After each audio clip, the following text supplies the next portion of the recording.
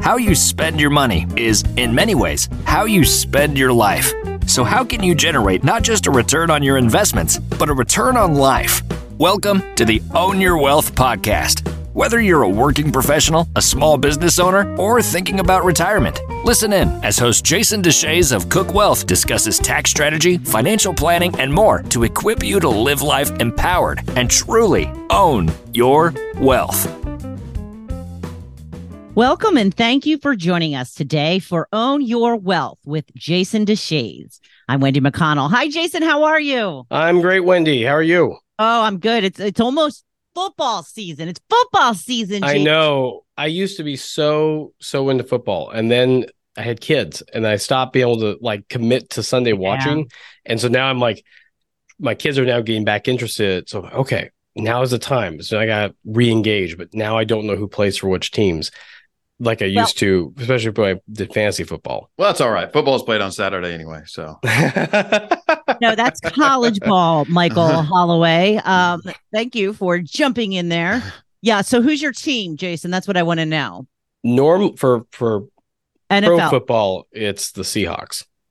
Okay. And that's because I'm a Pacific Northwest born and raised. Okay. And Michael, what is college team do we follow? App State. I'm a proud Appalachian alumni. Never even heard of it. Well, Wendy's not from this part of the country, so that's an acceptable answer. I went to Temple.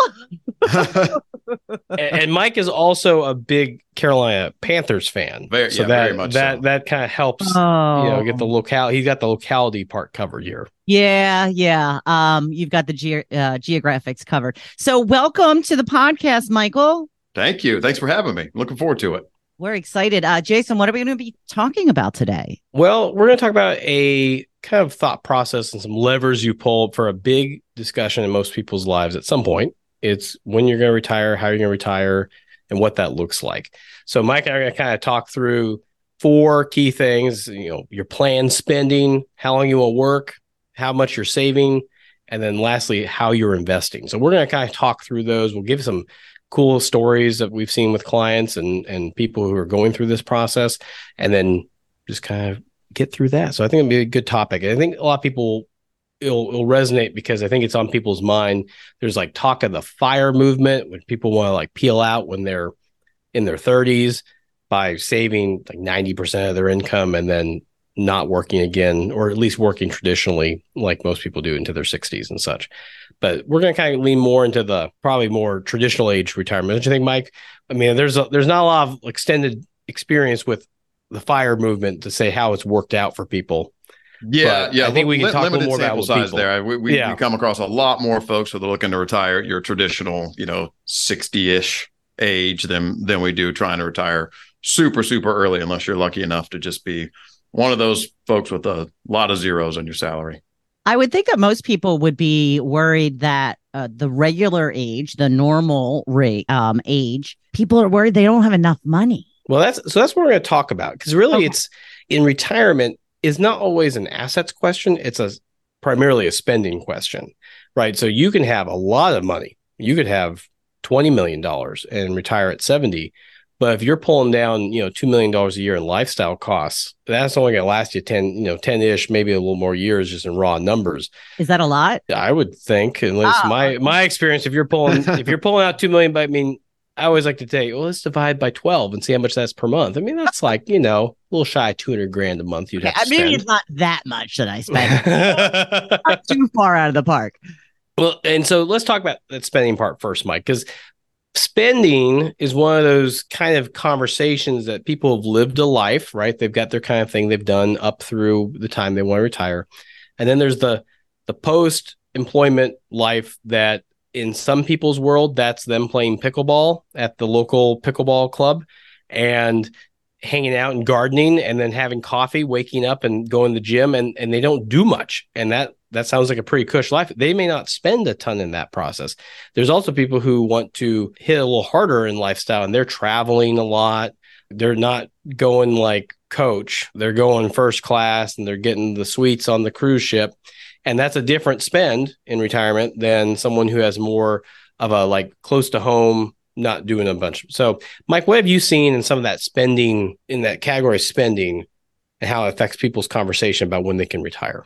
Yeah, I mean, that's the first thing we look at for a reason. And I think that's the most important thing. And a lot of times I feel like these conversations are kind of looked at backwards, where it kind of starts and ends with how do I want to invest my money? When really the most important thing to look at is how much do I need? And that can vary wildly for each person. So I think that starts with getting a grasp, an actual grasp on your current budget. Because we find that to be a gap a lot of times too, is that it's hard to say, what am I going to need to spend in retirement when you don't really have a good grip on what you're spending while you're working. So that it starts there with having a really good idea of what your actual living expenses are. That's a good starting point. And then look at, do you think that's going to be the same in retirement, or are there other things you want to do? I think traveling is probably the most common added expense we see for people. Whereas, I have all my, mortgages, fixed interest, mortgage will say the same. If you have a mortgage, taxes are probably going to say roughly you have an idea of what that's going to look like in retirement. But the big additional expense is usually going to be additional travel, or like you said, recreation. Maybe you do want to, you want to play golf, you want to join a club, you want to do things like that. So it's kind of starting with getting an idea of what you're spending now, because it's really hard to get an idea of what you're going to spend when you retire if you don't have that first. But I think travel is a big thing we see a lot. Healthcare too is a big one, because you're used to having the corporate health insurance plan, which is subsidized by the company. Well, unless you have a retiree health insurance plan, which some people do if they work for the government or for a large institution, you get to pay that premium now, which can be very expensive. And depending on when you retire, that you may have to pay for that for a while before Medicare kicks in.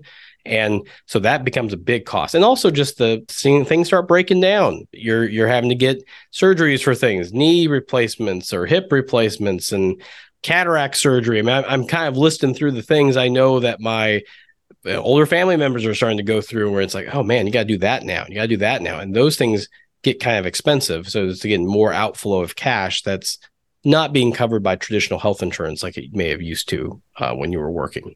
Yeah. And that ties in super closely with the second thing, how long you want to work. That, again, a big deciding factor that ties in with healthcare. Are you Medicare age or not? That's going to have a huge impact on what your healthcare costs are going to look like in retirement. If you plan on retiring before you're age 65, then you need to plan on being able to cover those costs for a couple of years until you reach that age. So all those pieces fit together. But how much you're going to expend and how long you're going to work are usually the two biggest deciding factors in how comfortable your retirement is going to be. Well, and I'm seeing people who are starting to that date may have been 65 for a long time, and they're starting to inch it back because of reasons like work is becoming harder. And we do have a lot more money than we need. And we're not really spending a whole lot. So why am I kind of continuing to do this? I recently talked to someone who's now, it was actually 55.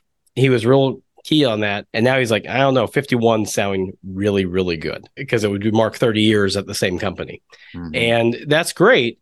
But again, they are also they have a very thrifty lifestyle. So that gives them that flexibility. That date can change because they don't need as much here.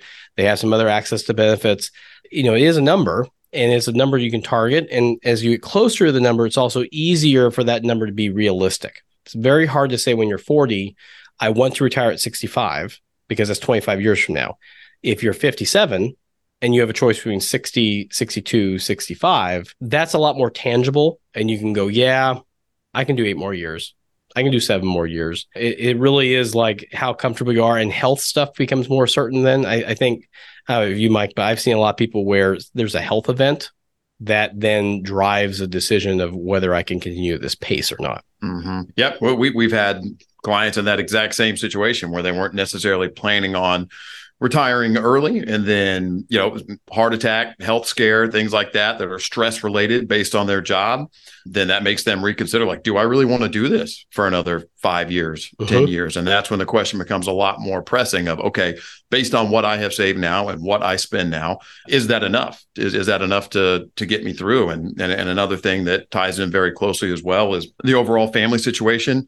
If you have children, how important is it? What kind of legacy do you want to leave? Is that a priority, or are you looking at these assets as as primarily to sustain yourself through your retirement years. And a lot of times that evolves and that changes over a person's lifetime as well. You might be at one point, that's a major priority for you. I want to leave as much as possible to my children. And then as you get older and your children get older, maybe they're independently very successful on their own, or just your mindset changes and you say, you know what, I don't necessarily, giving my kids as much money as possible isn't necessarily what I'm looking to do. I like the idea that they're having work ethic and doing it for themselves. So all these different things, some of it's purely numbers, some of it's emotional, some of it's family dynamics. So there's always a lot of different variables that go into this decision, and it changes over time. So as you said, that's why it's a lot easier, make an accurate forecast when you're 6-7 years away from retirement, as opposed to somebody who's in their 30s that says they want to retire when they're 55. Yeah, and then at the time of this recording, we're going through a little bit of a economic correction. There's a lot of been job shedding in various large companies, and one of the things we've seen too is that people sometimes don't get the choice to retire. They're kind of let go from maybe very highly compensated good jobs, but then they have this question of, okay, am I able to stop now? Because I kind of ended, my career ended whether I chose to or not. And do I go get another job, or is now the time to just kind of like peel out of the working world? And so that becomes a big question. That becomes can we sustain our spending with the way it is now? It also gets into the next thing we're going to talk about is like saving, right? What am I saving today? Is that enough? Is it good habits? Am I putting it in the right place? I mean, what are your thoughts about that, Mike, in terms of like your current savings habits? Yeah, that's super important. And that ties in really closely with the first thing we always talk about, which is how much you're spending. And so that is, this is kind of a direct offshoot of that, knowing how much you're spending, knowing what your budget is, and then knowing how much you truly have that you can put away. And a lot of times, particularly for people that are in a position where they are well compensated and they don't have a lifestyle that is outside of their means, sometimes this can be really the more low hanging fruit. And I certainly don't want to diminish the value of investing your money wisely, because it is super important. But this is something that makes your savings rate really is so much more important than your investment strategy, within reason. Of course, if you're sitting in cash for 30 years, that's one thing. But as long as may your not money be so good that way, yeah. As long as your money is invested in a way that is reasonably appropriate for you, you can squeeze a few percent a year one way or another if you allocate it differently. But your savings rate is going to make such a bigger impact on when you can ultimately retire than your investment strategy. And I think that's something that a lot of times is lost on people as well. Is the first thing that a lot of people tend to think is like, okay, can I be more aggressive? Where can I invest my money? What's the stock market going to do? And think of that as kind of the way to get to where they want to go faster, when really the way for them to typically make a lot more headway in that department is to think about, okay, maybe what are some things that are, I'm spending money on or allocating money to that's not necessary and maybe is not benefiting me. And maybe I could divert some of that towards a long-term saving strategy. And that's ultimately going to help you grow your wealth over time a lot quicker than trying to make some investment tweaks here and there and maybe, change your investment strategy and take risks that you might not need to take, when really the more prudent strategy is to make sure that you're saving as much as you can and you're spending your money wisely. Well, and on top of that, it's also, where is that money being saved? Because you could have everything locked up in like 401ks, where you have more limited choices on when you can retire, because that money is kind of got age thresholds you have to hit. To get money out of the IRA without some kind of specialty moves, you have to be 59 and a half. Well, if you want to retire at 55, you have a 4.5 year gap before that money is really accessible to you in a way that's tax smart. And so maybe you don't just keep shoveling money into the 401k. Maybe you're going to do some backdoor Roth conversions. Maybe you're going to do some post-tax savings and have a brokerage account that's freely accessible. I think that's really a part of it, not just the savings amount, but making sure that it's appropriately bucketed so that you have access to those monies and you can be smart about it. We talked about levers when we started this. Those are levers too. Roth dollars are treated differently than IRA dollars or 401k dollars, and taxable dollars or your traditional brokerage account can all be taxed differently and pull from those in different ways. It makes much more sense as you're trying to make retirement stretch and go where it needs to, and doing it in a way that makes sense, but also isn't just like, well, if I take money out, it's taxable and that's just what it is. And, so a big, heavy year because you had to go do some improvements on the house because the roof collapsed.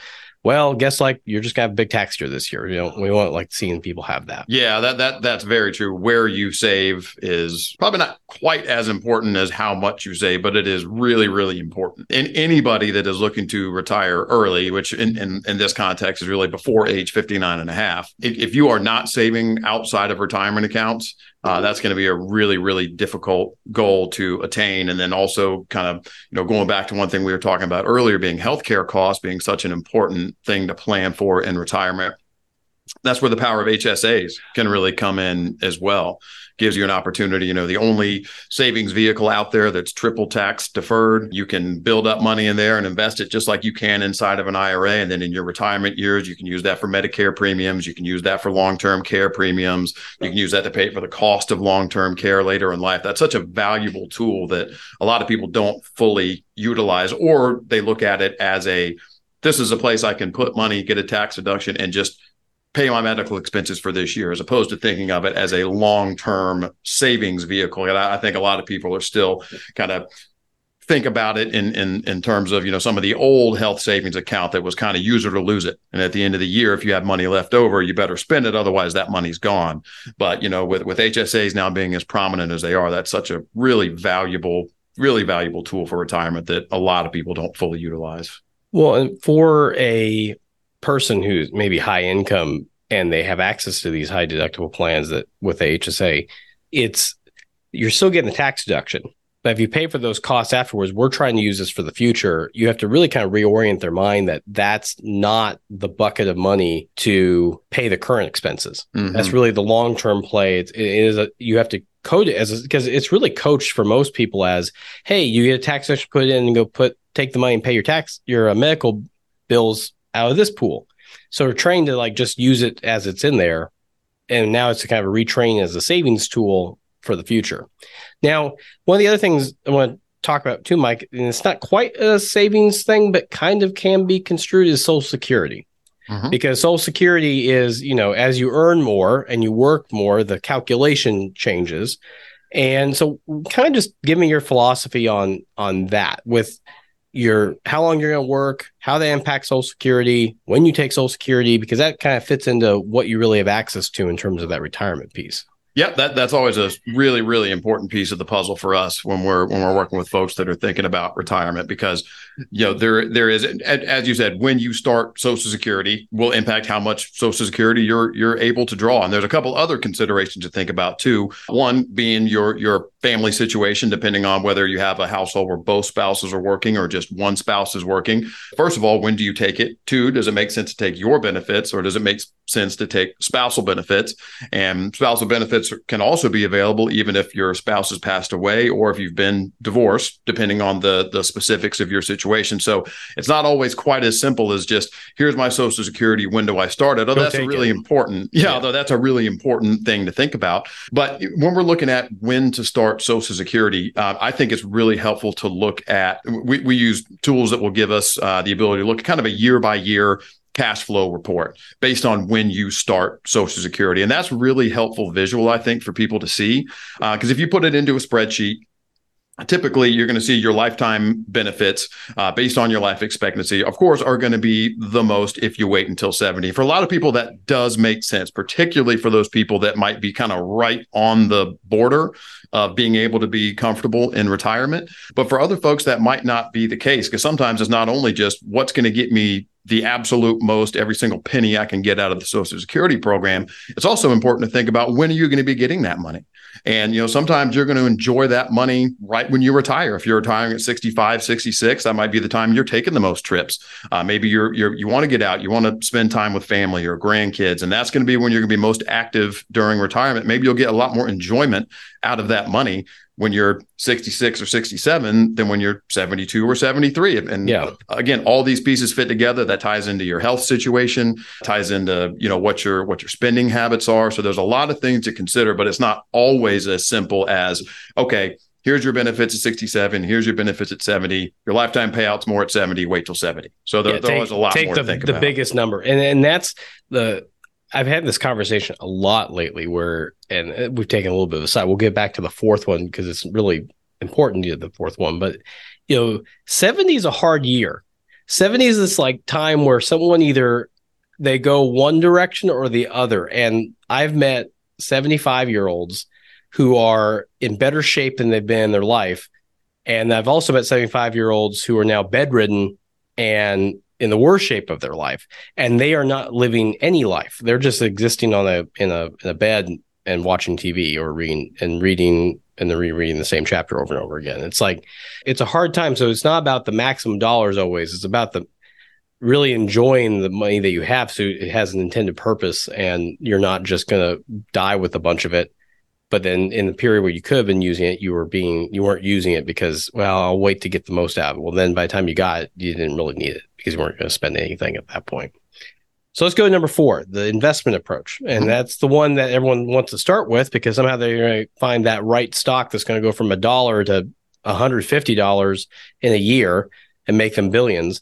But that's not really not say viable, but it's not necessarily going to make or break it if you don't have the other parts taken care of. Mm-hmm. Yeah. Hitting a home run and buying the right stock that's going to increase 10, 15, 20 times is great if it happens for you, but it's certainly not something to build a financial plan around. And when we think about investment approach, it really all comes down to a couple of things. And it probably sounds boring and people hear it all the time. And it comes down to how much risk and volatility are you comfortable with and how much time do you have to allow this money to grow. The more time you have, historically, it has been proven, there's plenty of data to support this, that investing heavily in the stock market gives you the best chance to keep pace with and beat inflation and compound your wealth over time.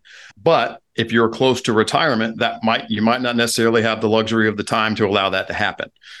So it's all comes down to how much risk you're comfortable with, how much time you have to let it grow. And then, of course, remaining invested. That is, far and away the most important thing. We've seen the most cautionary tales out there of people that for a variety of reasons, they think, all right, this is it. This is the time. Things are never going to get better, whether it's, who's getting elected in a particular presidential election cycle or, any kind of economic event that's going on that they feel like, all right, this is it. The stock market is never going to come back. I can't keep my money in the market. They pull their money out, leave it in cash, and inevitably you can't be right twice and you don't get back in time and you miss all of that run back up in the stock market. And so that's staying invested, and having the best, and having a strategy that's appropriate for you is really important. But I think a lot of people do get, you can, by trying to time the market or by putting way too much and taking a really huge bet on one individual company that you think is going to be the one that,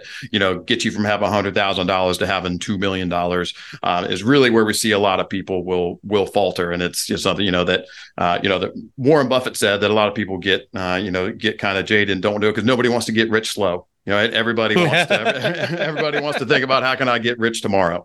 And so it doesn't necessarily sound all that exciting to say, all right, let's invest responsibly and see if we can't get 7% a year. But 7% a year is going to double your money every decade. So, I mean, it's something that, over time, the power of compounding is such a fascinating thing. And it really can over time get you to where you want to go if you're disciplined. A lot of people are kind of looking for that quick fix. And that's where that's what gets a lot of people in trouble. I think it was Vanguard recently released one of those little time-based graphs, and it was showing how if you left the market at certain times over the last 20 years, like in the Great Recession, and if you went to cash and didn't go back, you had a little bit more cash than you had before, but not much. And then there's the person who just kept investing, and they ended up with 4 or 5 times what the person who left it then, and it had different points at COVID or even last year. It's just amazing those points where people are very emotionally driven, really just go, man, I can't do this. And it does come back. And I generally with people when they're investing, if they get worried about the stock market, I try to say, well, these days seem really weird now. And as the stock market's gotten bigger, those swings on points generally get bigger and they look scarier. Well, I'll pull up on Google Finance. I'll just take the Dow and I'll just say, let's just look at this. And let's look at a month. Let's look at 6 months. Let's look at a year. Let's look at 3, 5. And I keep pulling back. And those little blips become real blended in with everything else. But there's ultimately it's an upward to the right trajectory. It's not down to the right. It's not down. It just goes that way. And so, you got to trust the process a little bit. And I know some people, especially now, you look at things like real estate, and that was for a while the darling, right? It couldn't go wrong. And then it did.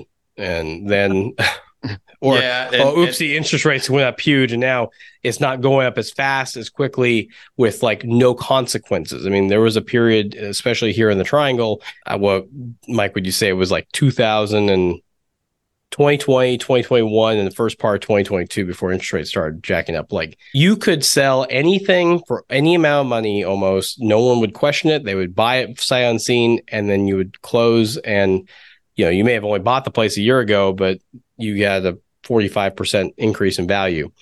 And that's not happening anymore.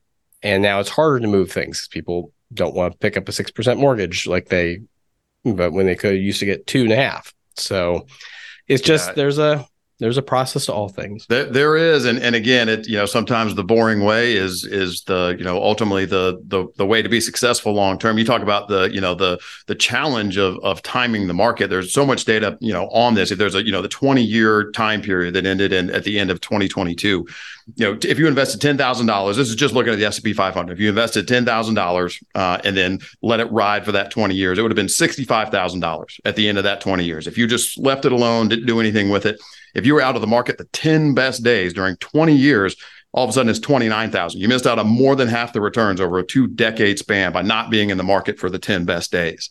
And what makes it extra hard is when those days come. Like in 2020, the second worst day was 2 days before the second best day. So if you got your money out, even if you got your money out right before the second best day, you better hope you had it in there 48 hours later, or you're going to miss the whole ride back up. You got the down ride, but didn't get the up ride. It's such a hard thing to do, to try to beat the market and time it. And those little graphics I think are really powerful. That when you see over the course of 20 years, all it takes is 10 days for you to miss out on. All of a sudden, half the returns over 20 years you're not getting them.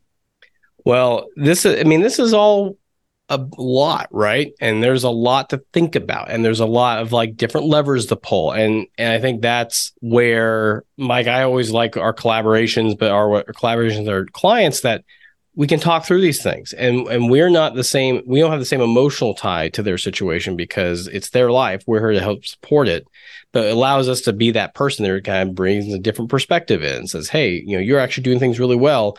Can you think about it? Because there's a lot of people who do think, well, no, I got to get the pool bigger.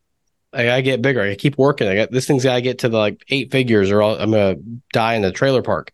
And that's not always the case. So it's good to have that advocate for you and who's there to help advise and coach. And I think that's what we do here at Cook Wealth. And I'm really happy to help people through that.